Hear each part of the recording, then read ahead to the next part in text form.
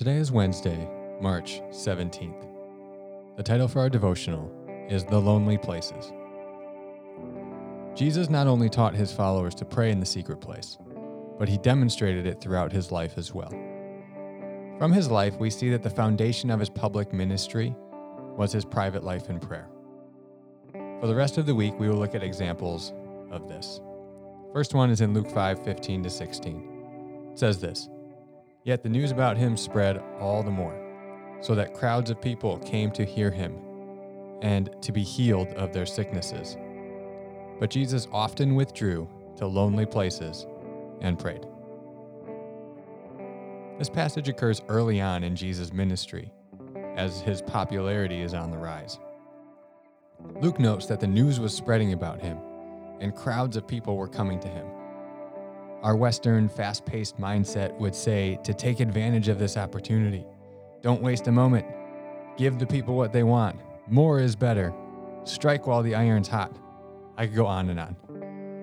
Yet, Jesus' response is different. In the midst of all this public ministry, Luke is sure to note that Jesus often withdrew to lonely places and prayed. It seems as if the more popular Jesus became, the more he needed solitude and prayer. The language here tells us a lot about Jesus' practice. First, he did this often. This wasn't a one-time weekend retreat. It was something Jesus practiced often, and the gospel writers noticed it. Next, we see that he withdrew. This is a simple detail, but probably the most difficult aspect of this practice for us today. Jesus had to withdraw from the crowd in his public ministry to have solitude. The simple truth is that we will have to withdraw from something to have solitude. This is increasingly more difficult in our ever-connected digital world. We have the ability to video chat with someone on the other side of the world. Our social media platforms allow us to see what everyone is talking about all the time. I haven't even mentioned the people we see face to face on a daily basis. With this constant distraction and entertainment, it is increasingly more difficult for us to withdraw into solitude. There is always something else that we can be doing, and to have solitude, we must leave those other things.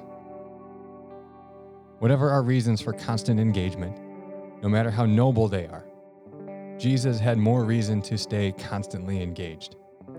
He was healing people, casting out demons, teaching the truth of God. He was the Messiah, and he only had 3 years to do his work. Yet, he withdrew often to connect with God. The final thing we see here is that Jesus would withdraw to lonely places. As the Gospels document, he would often withdraw to a mountain, a hill, or a garden, or even the wilderness or the desert. The word here translated as lonely places is the same word translated wilderness or desert, as in the wilderness which the Spirit leads Jesus into to be tempted by the devil in Matthew chapter 4. Depending on the context, it can mean wilderness, deserted or lonely place, or solitary place. It's in these places where Jesus connects with God and finds his strength. Like Jesus, we need a lonely place to withdraw to often. It may be a quiet room in the house without the TV on and electronics put away to avoid distraction. It may be the front porch or the backyard. It may be a local trail or a favorite spot by the river or lake. It needs to be a place where you can visit often and find solitude. For additional content today, I'm going to read a portion of another book. This book by John Mark Comer is titled The Ruthless Elimination of Hurry. With that title, I think you get the idea what the book is all about. He has a chapter on silence and solitude. In this chapter, he goes through a number of bullet points on what it looks like when we are not practicing silence and solitude that I thought would be super helpful for us. He says this, when we don't practice this Jesus soul habit, we reap the consequences. We feel distant from God and end up living off somebody else's spirituality via a podcast feed or book or one-page devotional we read before we rush out the door to work. We feel distant from ourselves. We lose sight of our identities and callings. We get sucked into the tyranny of the urgent, not the important. We feel an undercurrent of anxiety that rarely, if ever, goes away. This sense that we're always behind, always playing catch up, never done. Then we get exhausted. We wake up and our first thoughts are, already? I can't wait to go to bed. We lag through our days, our low-grade energy on loan from our stimulants of choice. Even when we catch up on our sleep, we feel a deeper kind of tired. Then we turn to our escapes of choice. We run out of energy to do what's actually life-giving for our souls, say, prayer. And instead we turn to the cheap fix, another glass of wine, a new show streaming online, our social media feeds, porn. We become easy prey for the tempter, just furthering our sense of distance from God and our souls. Then, emotional unhealth sets in.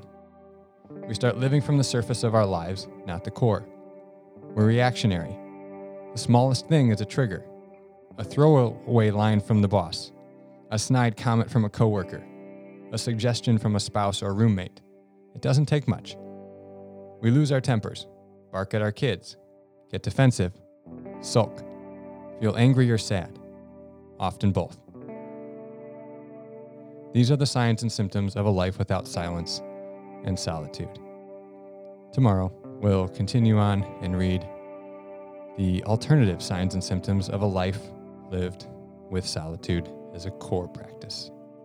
For reflection time today, think about what you will have to withdraw from to have solitude.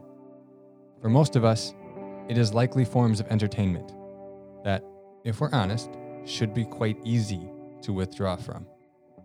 For some of us, it will be work and the laptop. For us extroverts, it will be people, even the people that we love the most sometimes. For introverts, it may be a book or certain hobbies. Remember, we all have to withdraw from something to have solitude.